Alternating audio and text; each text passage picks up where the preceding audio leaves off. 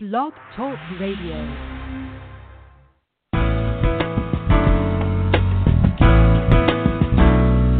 Welcome to Marnie's Friends, the online training show where experts share insights into aspects of life and leadership that take you from surviving to thriving ASAP. Right now, you are about to discover practical, doable success strategies to shorten your learning curve, increase your productivity, and skyrocket your delight in life. Be sure to thank today's guests by sharing this program via your favorite social media outlets and swing by Marnie.com and give me a shout out too. Now let's get going with today's episode of Marnie's Friends.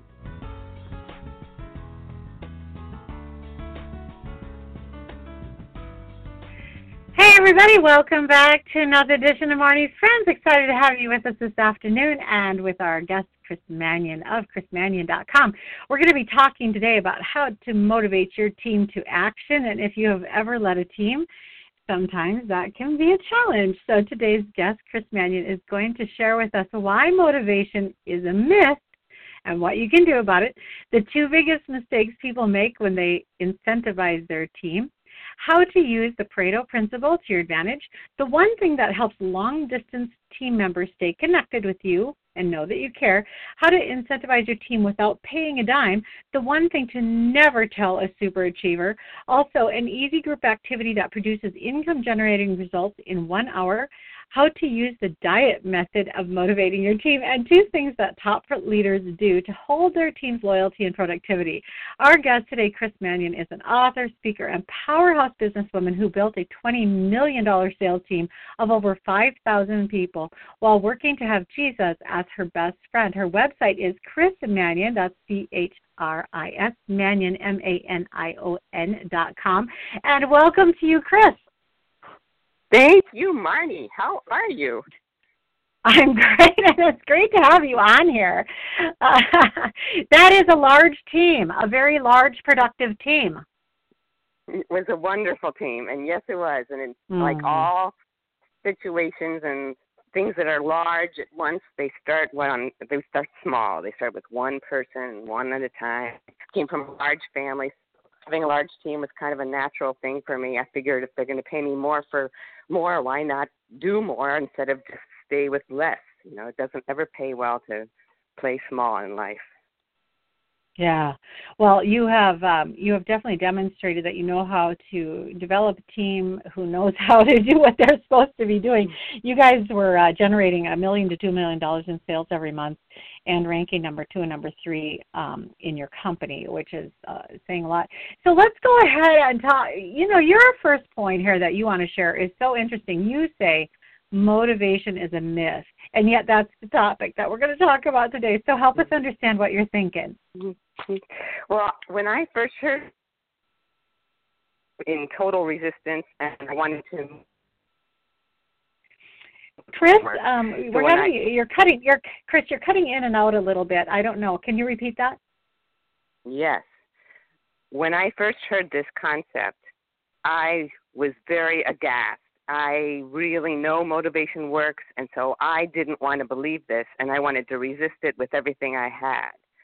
And yet, when I heard what the concept was, that motivation is something that comes from within, I cannot motivate a person.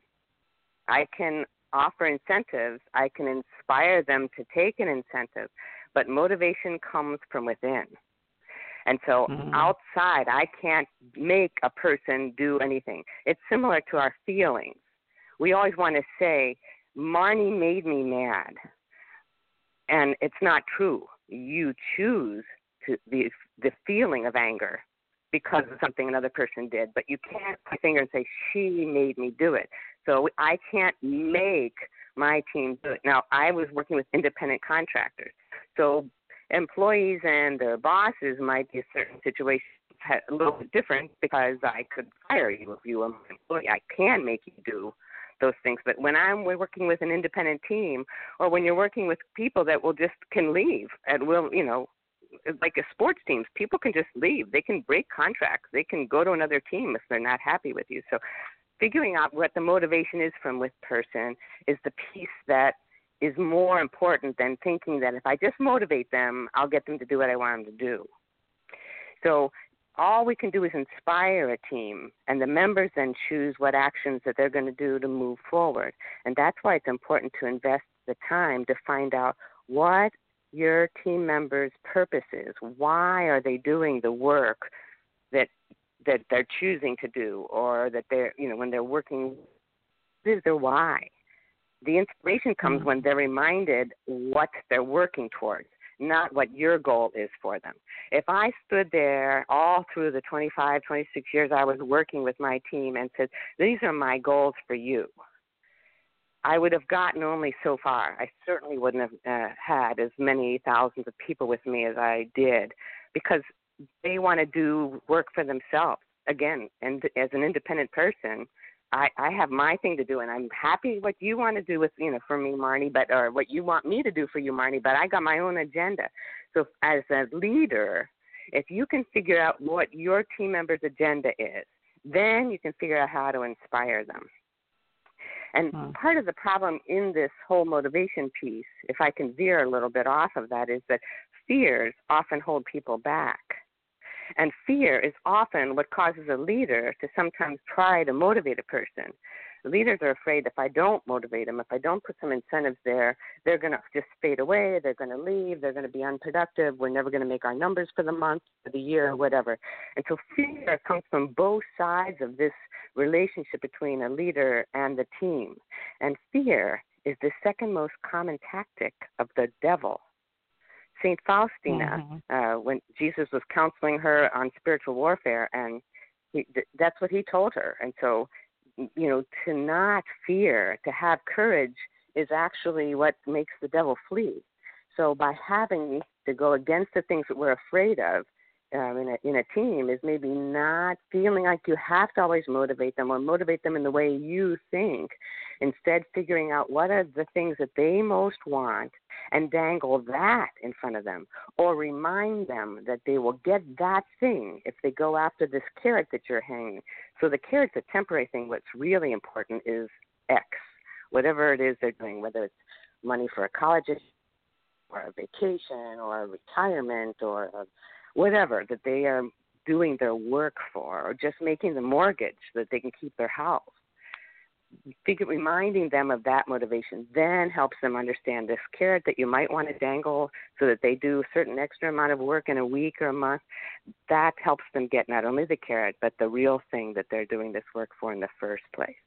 And if we don't get to that, if we don't take the time to figure that out, which means time, which costs me my time to talk to each individual and find out what's important to them, then we can only go so far in anything we do to incentivize a team.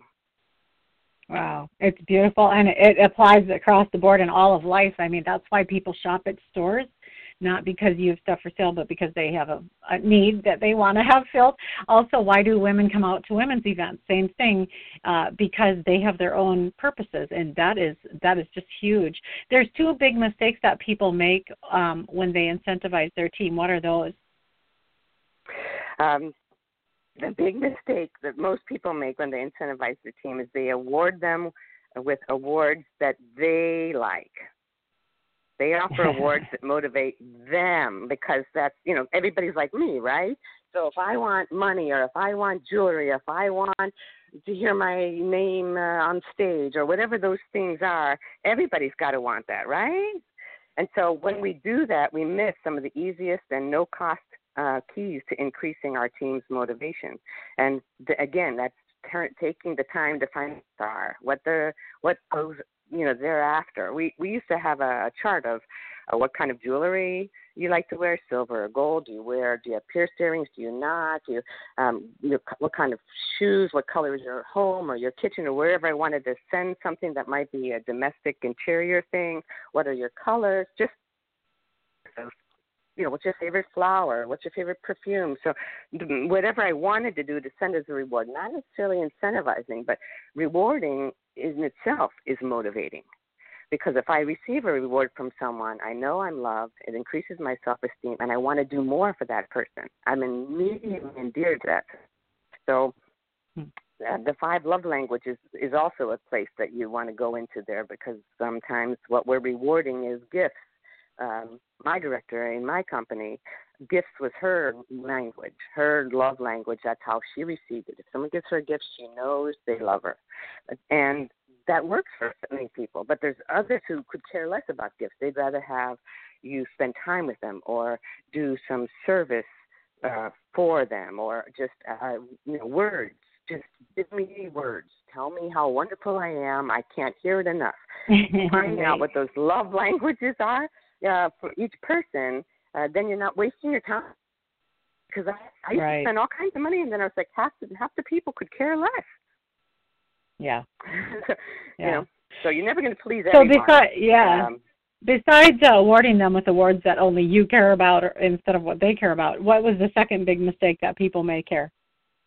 They neglect to find ways to acknowledge the B's on their team. I used to tell my team members there's A's, B's, and C's, because many of them had teams themselves. And the A's are the eagles. They fly on their own. They've got the long vision. They know what they need to do. They're often self-disciplined. You hardly have to do anything for them. They're, super achievers, hard workers. We love them. The B's are the bread and butter. The middle.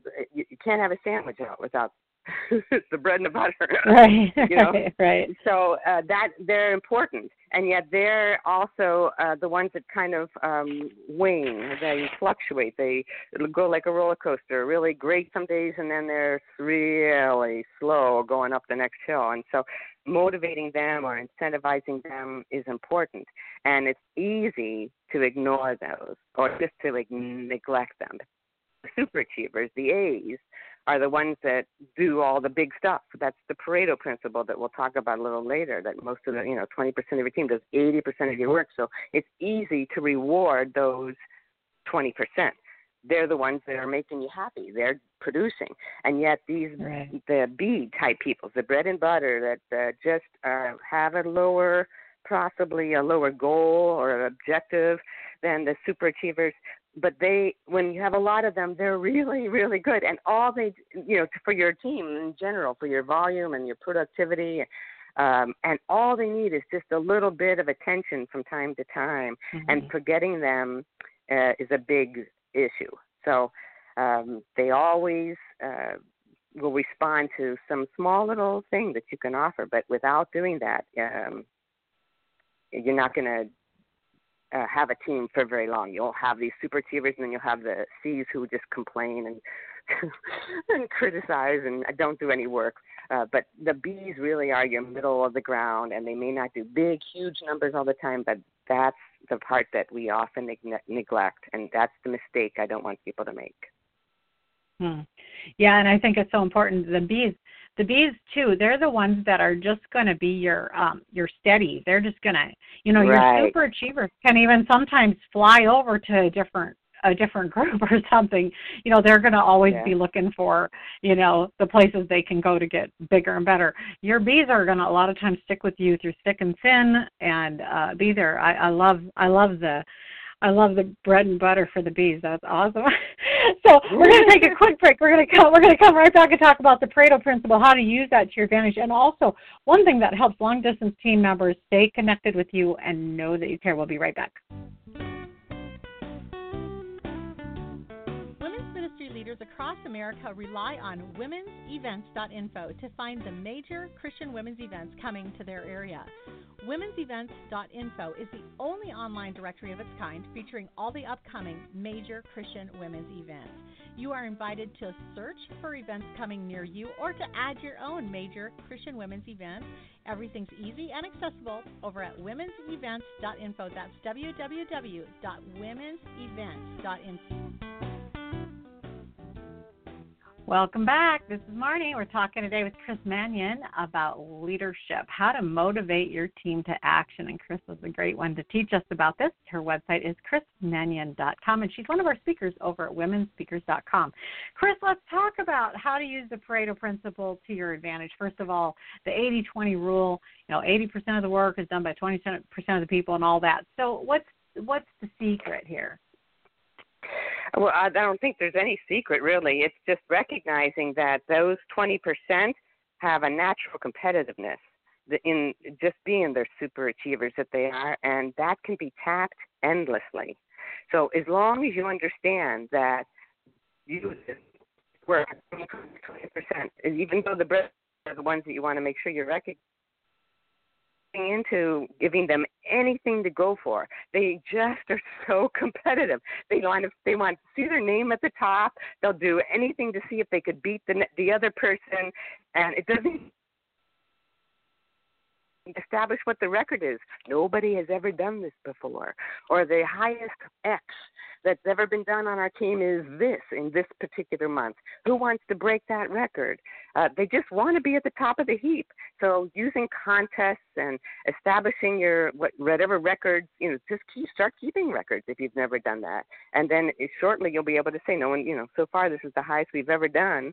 Who can break it, and award some little record breaker thing. I mean, it doesn't even have to be anything more than recognition in a newsletter or on your team site, but that's getting a new high standard among the super achievers. They can't help to be. They just have to buzz in there and suck it up. So that's a great really, insight. It's so true. Huh. When you think of the bees, then your bread and butter bees, then. How do they respond to very seldom ever getting to be a winner of one of these things? Well, I fixed that. You don't always have to have. Let me phrase that. Finding things that the bees can still excel in is a creative challenge that I encourage all leaders to undertake.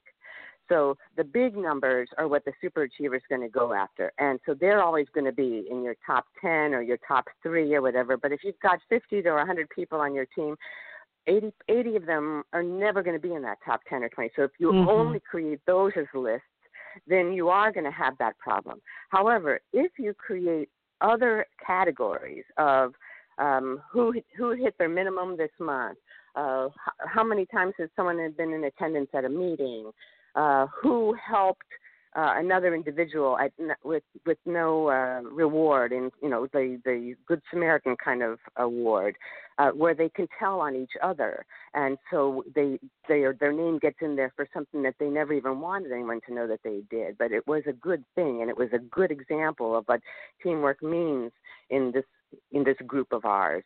So setting up different elements of whatever it is in your business that you're doing and showing up for them, or achieving small incremental increases. One of the things I did was asked everyone to establish, or I would look at their records and establish it for them, what their standards were across the board from the previous year.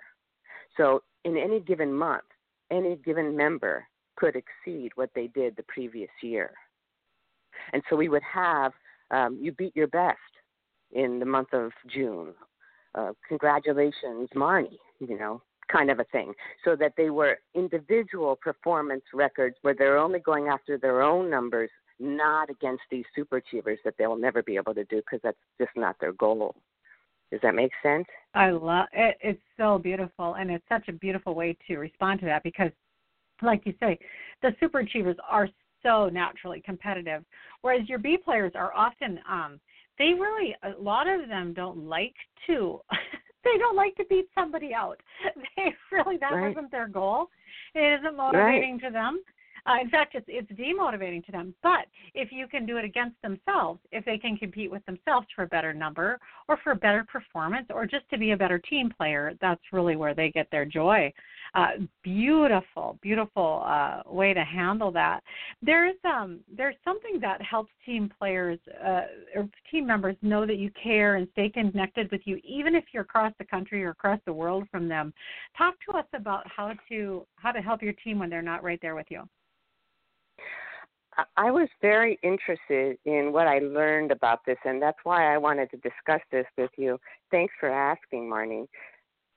I had most of my team members through all 25 years, and I was working with this team. And I would see them, many of them, only once a year at a national conference. So they would hear from me by phone, monthly phone call, team meeting calls, newsletter recognition. I would send little postcards to them with congratulations, especially if they were in the top 10 or whatever of anything, a postcard with a little small stamp and maybe a happy face sticker or something on it. And some of these top achievers that we've been talking about, they would pin this little postcard on the notepad, notebook or corkboard in their office, or cover their whole door with Chris Manion postcards. And they would look at them, and it was a tangible something that said, Chris recognized me. She saw that I did this, and she cared enough to write a note to me. And I mean, it's a little postcard.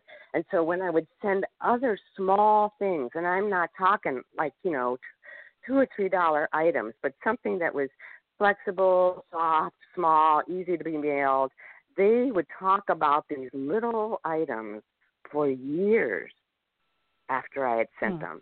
And so what I started to understand was it wasn't the value of what I was sending, because I was always trying to think of, I want to show my team that they have value, that I think about them often, and I wanted to give them something. But, when you have 100 or 1,000 people, you can't do much, So these little small things were a piece of tangible evidence that I thought well of them, that I was specifically thinking of them, and they could hold it and touch it and look at it.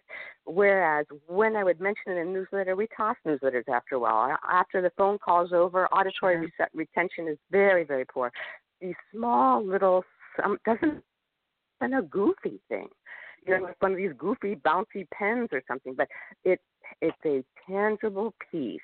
When you're not looking a person in the eye, you're not getting to hear their voice very often, you're all by yourself for months and months and months, this is what I learned. Something tangible from you to them meant the world. Interesting. You also have a way to incentivize your team without paying even a dime. So that's a pretty cheap way you just shared with us, but you even have a less expensive way, so share that. Well, there was lots of things that I learned. Again, if you go back to the 5 love languages, a lot of things are not purchasable. I always thought of the gifts as the first thing. That's always what the world seems to do. When you've done something well, you get this kind of a gift.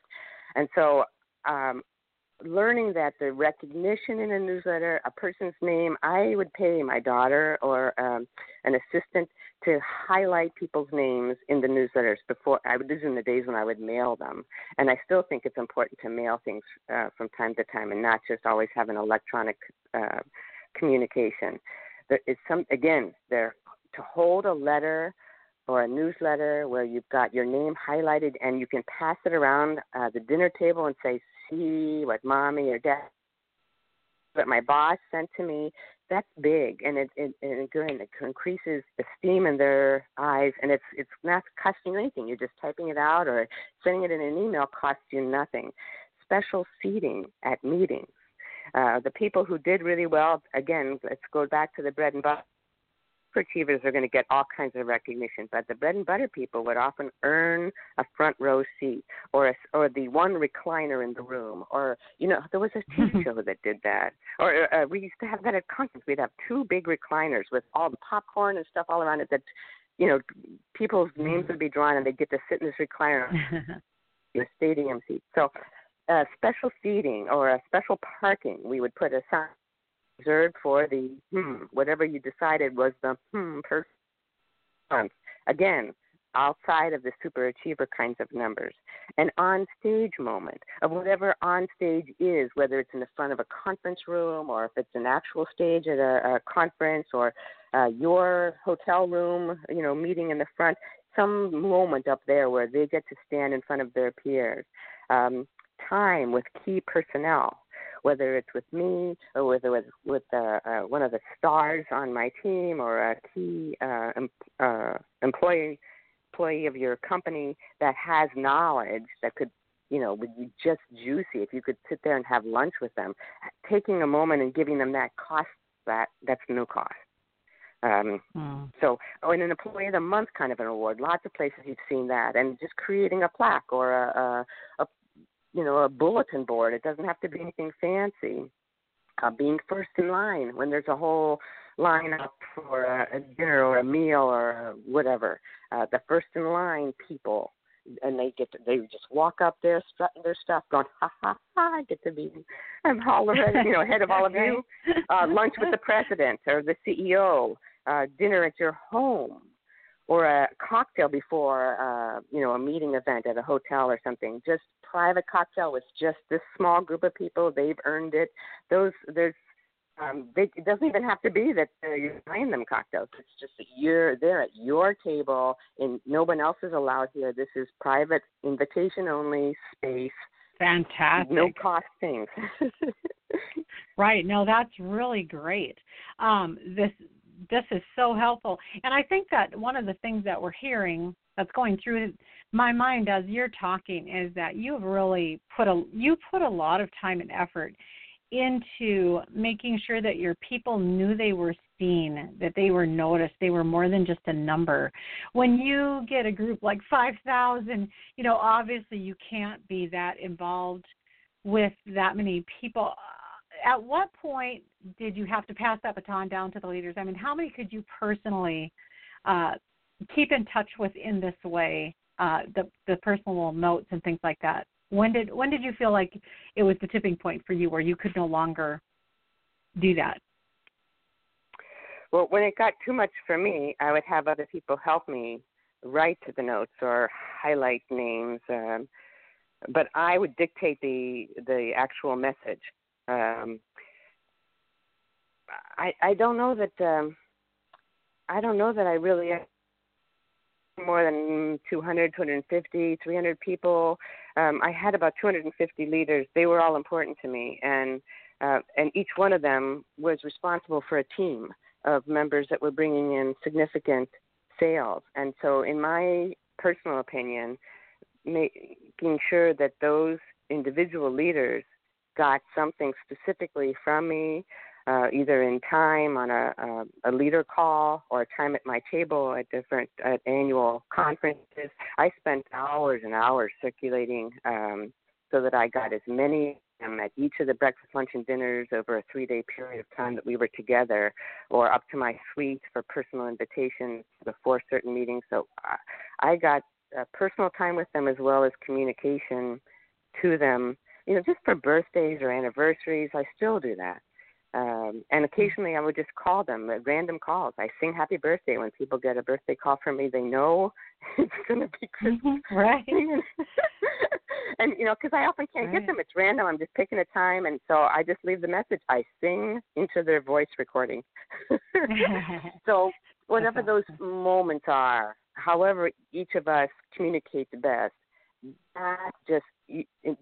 that time needs to be, if you really want to make sure your team knows it, because there's an old saying that I swore by, which is, people don't care how much you know until they know how much you care.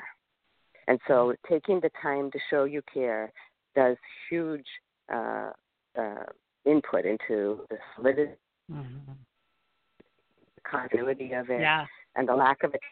I mean, we were on my team for 10 to 20 years, and it was unheard of for our particular business. So it's like any investment, when it's important, you make the time.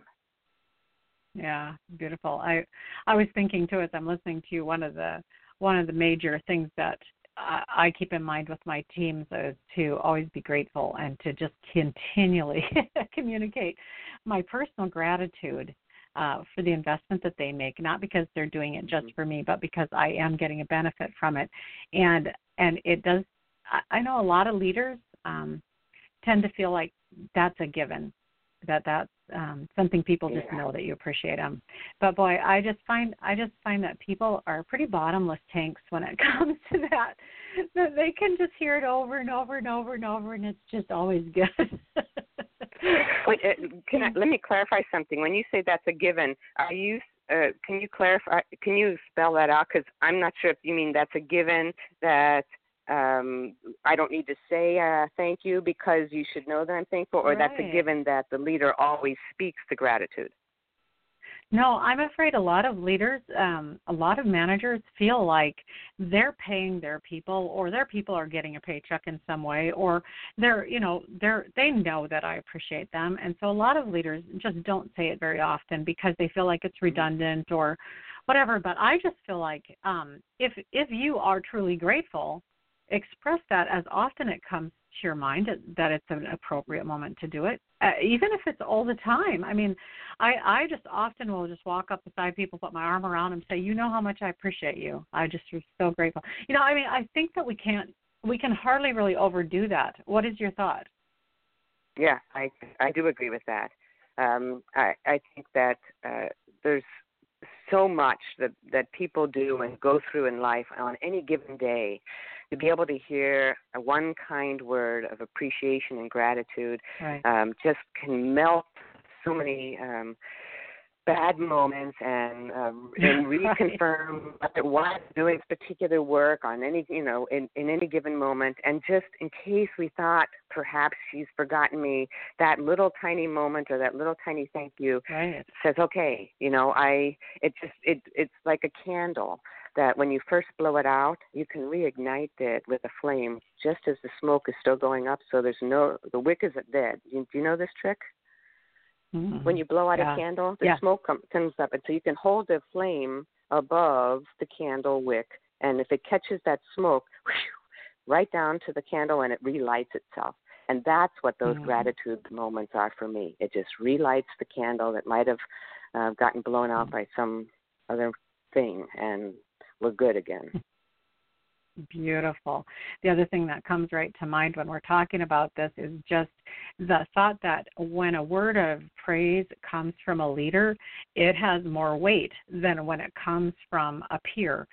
You as a leader have this amazing position in people's lives where when you say a word, actually when you say a word of criticism, it's the same. It's just reversed. It's weightier.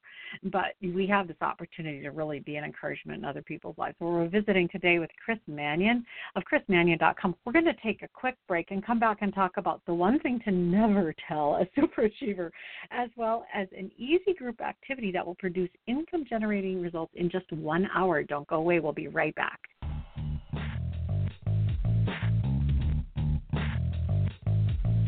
Do you ever need a guest speaker? Or maybe you're a speaker who's available to go? Check out womenspeakers.com, the largest online directory of Christian women speakers in the world since 2002. Connecting thousands of planners with over 1,300 speakers. Speakers are available to you from every state, denomination, experience level, and fee range. You simply search when you have time, anytime, day or night, and connect directly with the speakers that interest you. No middlemen, no hidden fees. It's all simple, easy, enjoyable, and online. Check it out today at womenspeakers.com. That's www.womenspeakers.com.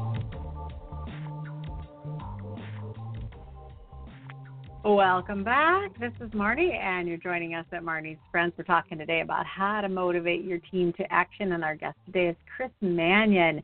This hour is flying by, having so much fun with our guest here, and we're so glad that you have joined us to listen in.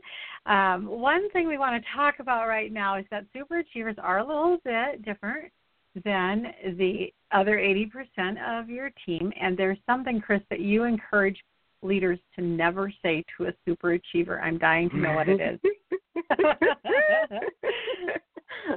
Well, I was in that category of superachiever, and the one thing that drove me nuts and that I found was kind of a irritation was when you told them what they have to do.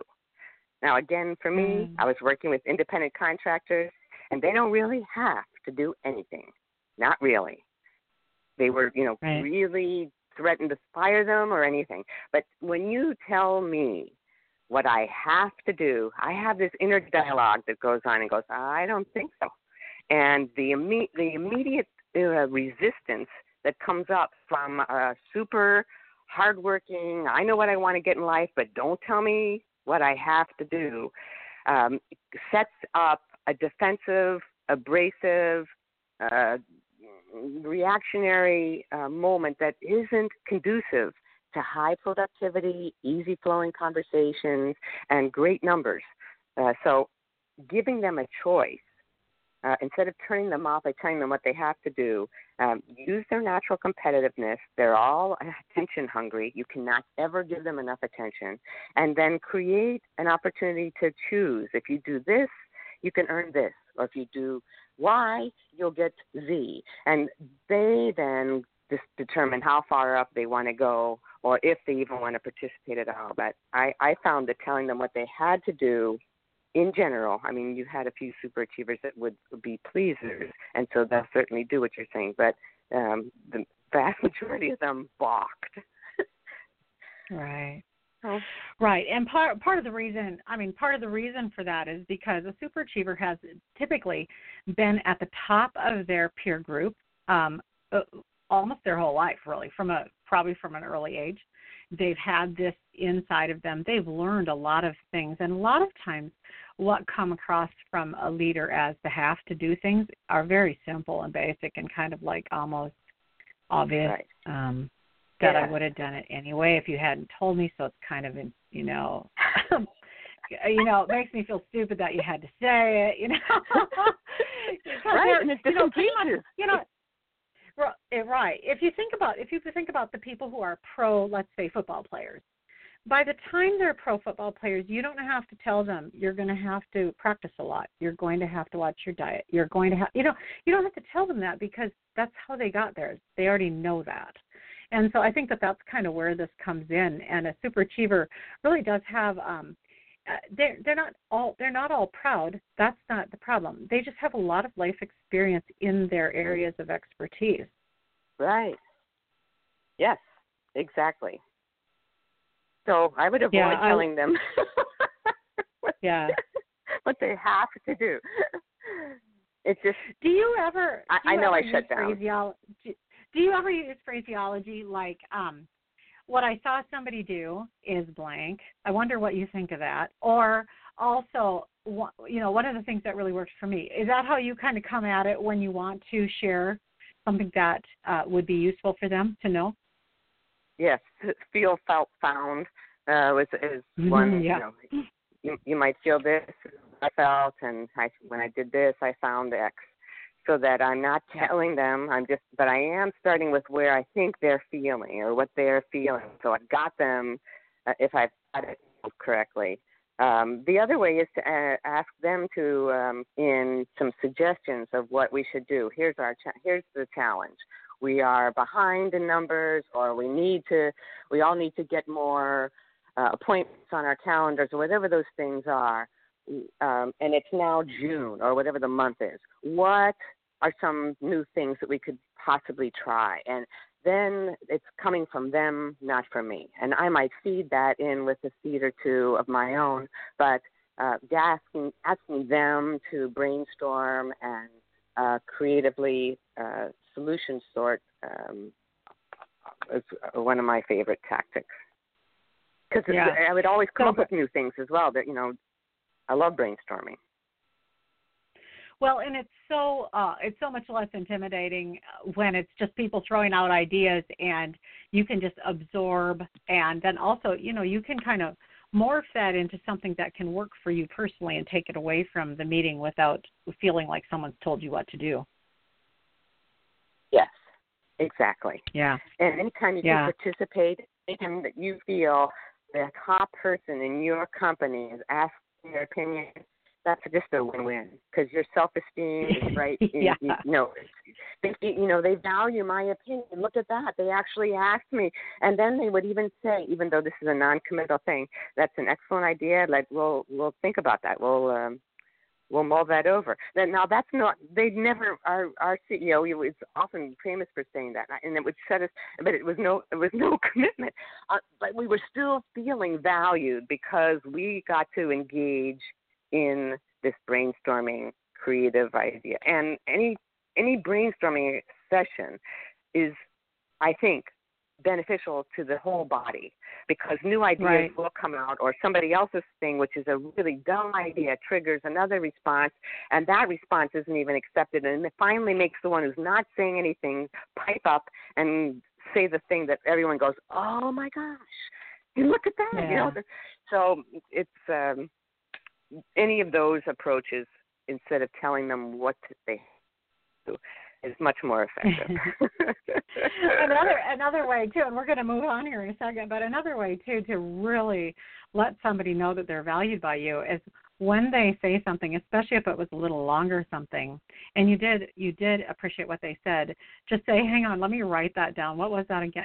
It's amazing how many people have said to me after meetings, yeah, they even had me re-say it so people could write it down. That is a really big thing, if people just care enough to jot it down, that takes it to a whole new level.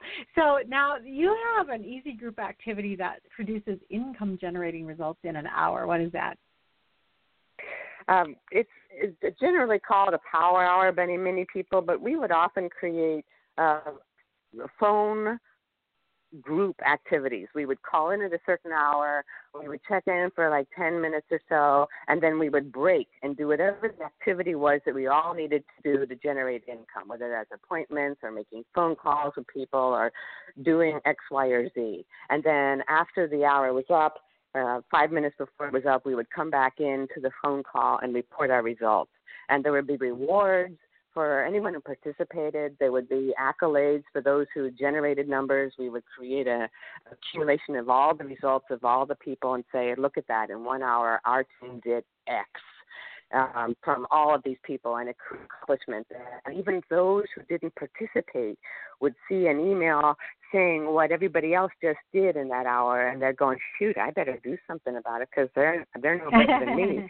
And so it moved things along. There's a technique called the Pomodoro technique, which you can also use in an hour kind of a process. That's a time management method. Francesco Cirillo did that in the 1980s, and that takes the hour down, breaks it into intervals. Usually it's 25 minutes in length, and then you take a 5-minute break, and then you come back for another 25 minutes and a 5-minute break. And those 5-minute breaks sometimes are just silence. You do whatever you want. And sometimes, it's, depending on the group, it's a quick touch base thing, helpful when your first 25 minutes just didn't do much and you're feeling discouraged and you don't even want to go on. And so just hearing somebody else say, I didn't get anywhere until I made that last call, and this lady goes, I think maybe. And so everyone goes, I think maybe. And, but that it's the energy of hearing the other voices and hearing the other hesitations and people not being sure. And so the leader recaps some of the basics that we're just going to be covering, and just hearing the basics again. When you take things down to a real simple basic, even just breathing in, holding it for 3 seconds, breathing out, you're like, oh yeah, that's a good relaxation technique. And just doing it, any of those pieces that you put together and you bring the dynamic of other human beings together, and they hear voices and breaths and excitement and discouragement. They recognize it as a common thing, and feelings are acknowledged, and you feel like you're not the only one doing this, and you're not the Lone Ranger, and you're not some in society that just can't just pull it off. Those group activities, and it was most of the time on the phone, because again, I had a long distance relationship with almost everyone. Almost reason the babies were down, and we could get things in an hour that was very effective, and we all felt better for it. So those who participated, not everyone will, going back to the Pareto principle, but the ones who need to, and many of the bread and butter people, this is an activity they like. It's non-competitive. Right. It's just participative, and it's a feel-good thing. Even if you didn't get anything accomplished, any result yourself, you were part of an effort that did. Right. And the effect beautiful. Carries over to the next day or two. Sure. Yeah, that is amazing. I'm totally going to use that, and I've never thought of that before, and that it's brilliant. I love it, love it, love it. It is so lonely to just sit behind your desk and calls or whatever it is. So I can really see how this would be motivating for everybody. Well, hang on, everybody. Don't go away. We're going to come right back, talk about how to use the diet method of motivating your team. I'm so curious to know what that is. And the 2 things top leaders do to hold their team's loyalty and productivity. We'll be right back.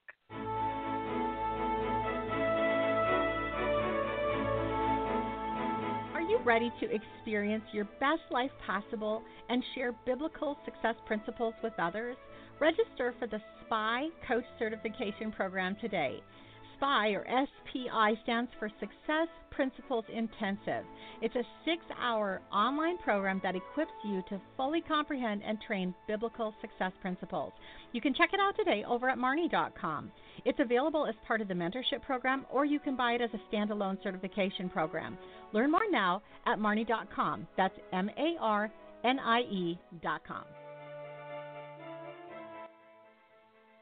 And welcome back. This is Marnie. We're visiting today with Chris Manion. She's one of our speakers over at WomenSpeakers.com, as well as an author and a businesswoman who had built a $20 million sales team of over 5,000 participants. You can learn more about her at her website, chrismanion.com. Chris, we are nearing the end of the hour. This is such great information so far, and I am dying to know, what is the diet method of motivating your team? It sounds so negative, I just have to tell you. Okay, and I recognize that, and thank you for sharing that. On a diet, we have to give up certain foods and eat more of the healthy stuff. And the diet method of motivating your team first is asking the ones who are committed to action, what do you have to give up in order to get what you want? Les Brown is famous for saying that if you like what you're getting, then keep doing what you're doing. And if you want something different out of life, you got to change. So what do you got to change? There's something you've got to stop doing in order to be able to start doing something you need to do. So have them come up with that list, not you. That's the give up part. And then you make notes of what they're saying that they're going to have to give up. You don't want to make the suggestions yourself, because then you're the bad guy.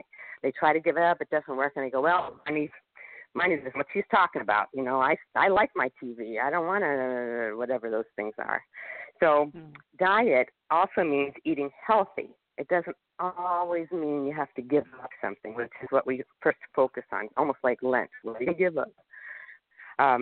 Now, as a leader, you have to do more of the healthy stuff as well. So you might want to give your employees or team members more of a say in how they do their job. You might ask for their input and get suggestions, like we were just saying, how to improve a performance. Most employees have ideas about how they can be more efficient, but they may not share them because they haven't been asked. So having a healthy employee review every once in a while to discuss improvements gives them an opportunity to be healthy with you on this diet of letting go of the criticisms. Like one of my diets was there's no critical comments in the meetings, no negative talk. Right. The people who spent time out of their lives, they left their families to come to my meetings. And this meeting was about, for an hour or two, trying to be more successful in our life with our business. And I considered that sacred time.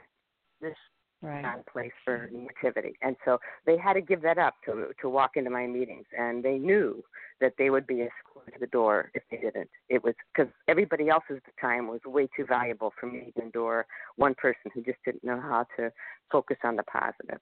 So eating healthy, meeting healthy, being healthy with each other is about empowering and motivating your employees or your team members.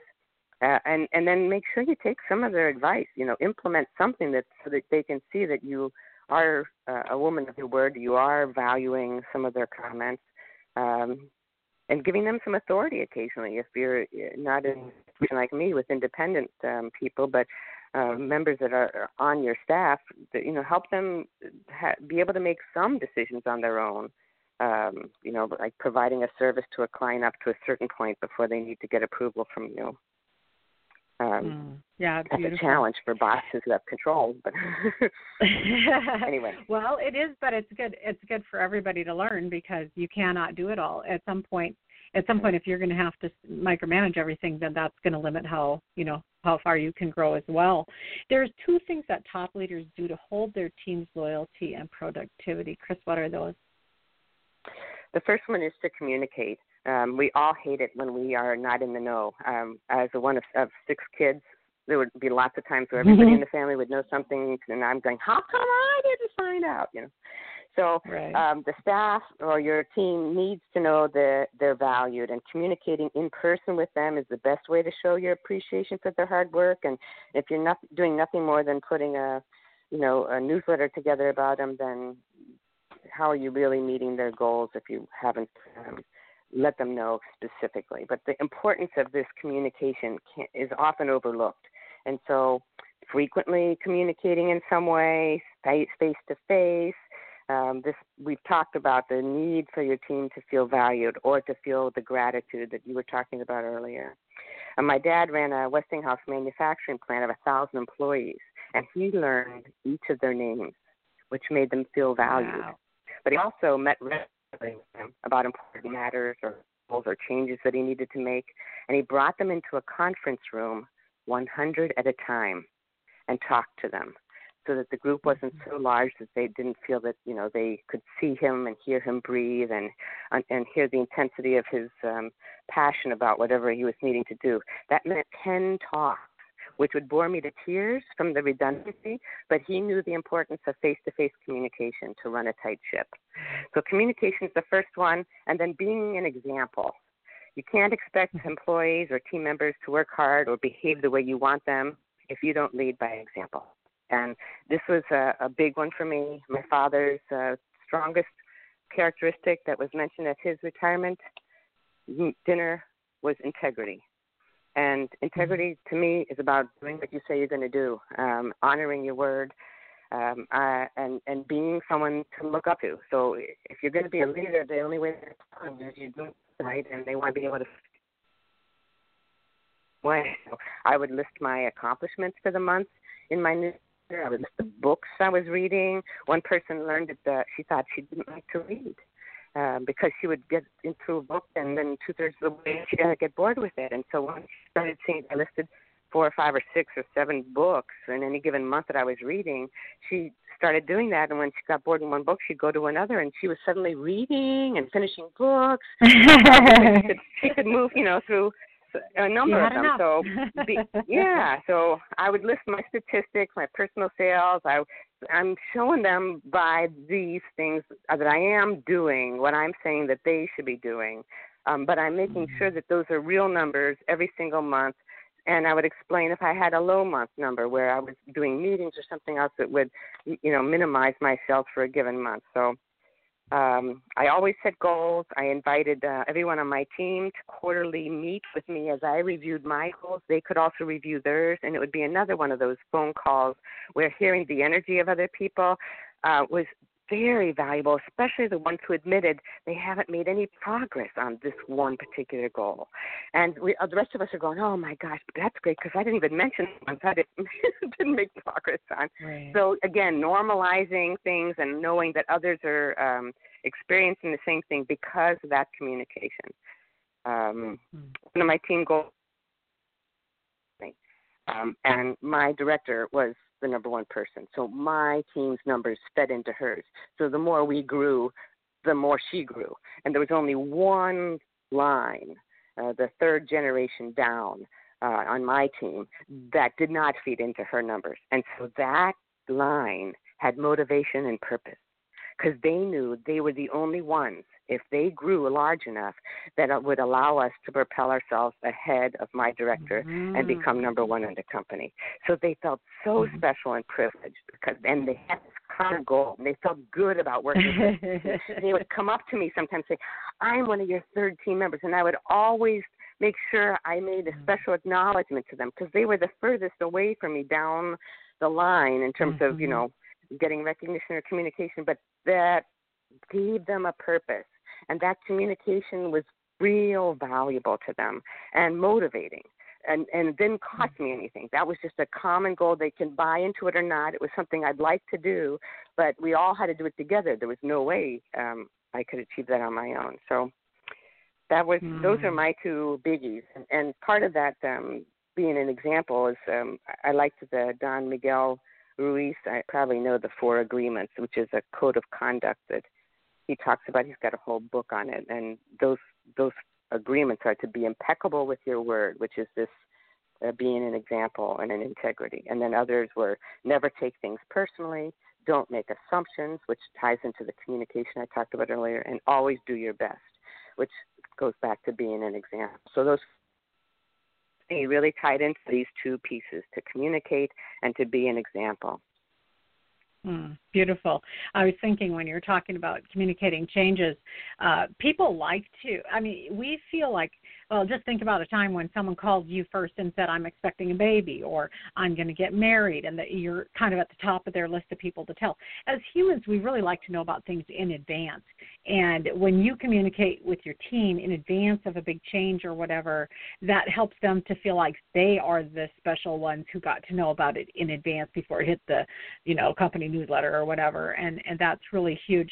We are just about out of time here. Chris, if people go over to your website, which is chrismannion.com, what are they going to find over there? There's all kinds of things. There's a blog that I participate in two areas. One is I have some recipes that I've been playing with over the years, and some of my favorites are there. And the other is my writing. So you can either find just blog writing that will be sent to you if you want to sign up and be on my mailing list. There's also opportunities to ask me to speak to your group, a section for speaking and endorsement from others who like what I had to say. There's a section where you can learn about my book, God's Patient Pursuit of My Soul, read endorsements and summaries there. And there's a place just to meet me. So if there's a little bit more about me that you'd like to know, or just see what a leader said about herself or an author said, do that for people that I respect. I go to their websites and say, okay, what are they saying? How are they saying it? And how are they trying to communicate with me? So if you want to be like somebody, that the best thing to do is imitate them, learn about them, figure, like I learned about you being this big international leadership mentor person that you are. Well, and it's how we grow. It's we find somebody who's a little farther ahead on whatever path it is we're on, whether we're a new mom or whatever it is, and we just say, feed into me some good stuff here, some wisdom to help me. We don't all have to reinvent the wheel. That's the beautiful thing. We can learn from other people who've gone ahead of us. Chris, thank you so much for being here. What a fantastic hour. Thank you, Marnie. It's been a blast, and I would love to come back anytime you need some more talking about anything. Okay, thanks so much, and thank you all for being here. I can't have a radio show without listeners, and it's always such a delight to share this hour with you each Wednesday afternoon live at Blog Talk Radio at Marnie's Friends, as well as to all those who listen to the archives and all around the Internet on our syndicate stations, as well as private websites who share the show. Thank you so much. Just so grateful for you. And if you guys want to learn more about Chris, her website, again, is chrismannion.com. Chris enjoys guiding others in making powerful life choices. Her career spanned 36 years of service in Fortune 500 companies, direct sales, spirituality, musical worship, and personal coaching. And she would love to be of service to you if she can. And so go ahead and check out her website at chrismannion.com. And I'd also love to see you over at marnie.com. Visit any time over there. We'll talk to you next week. Have a wonderful rest of your day. Bye-bye.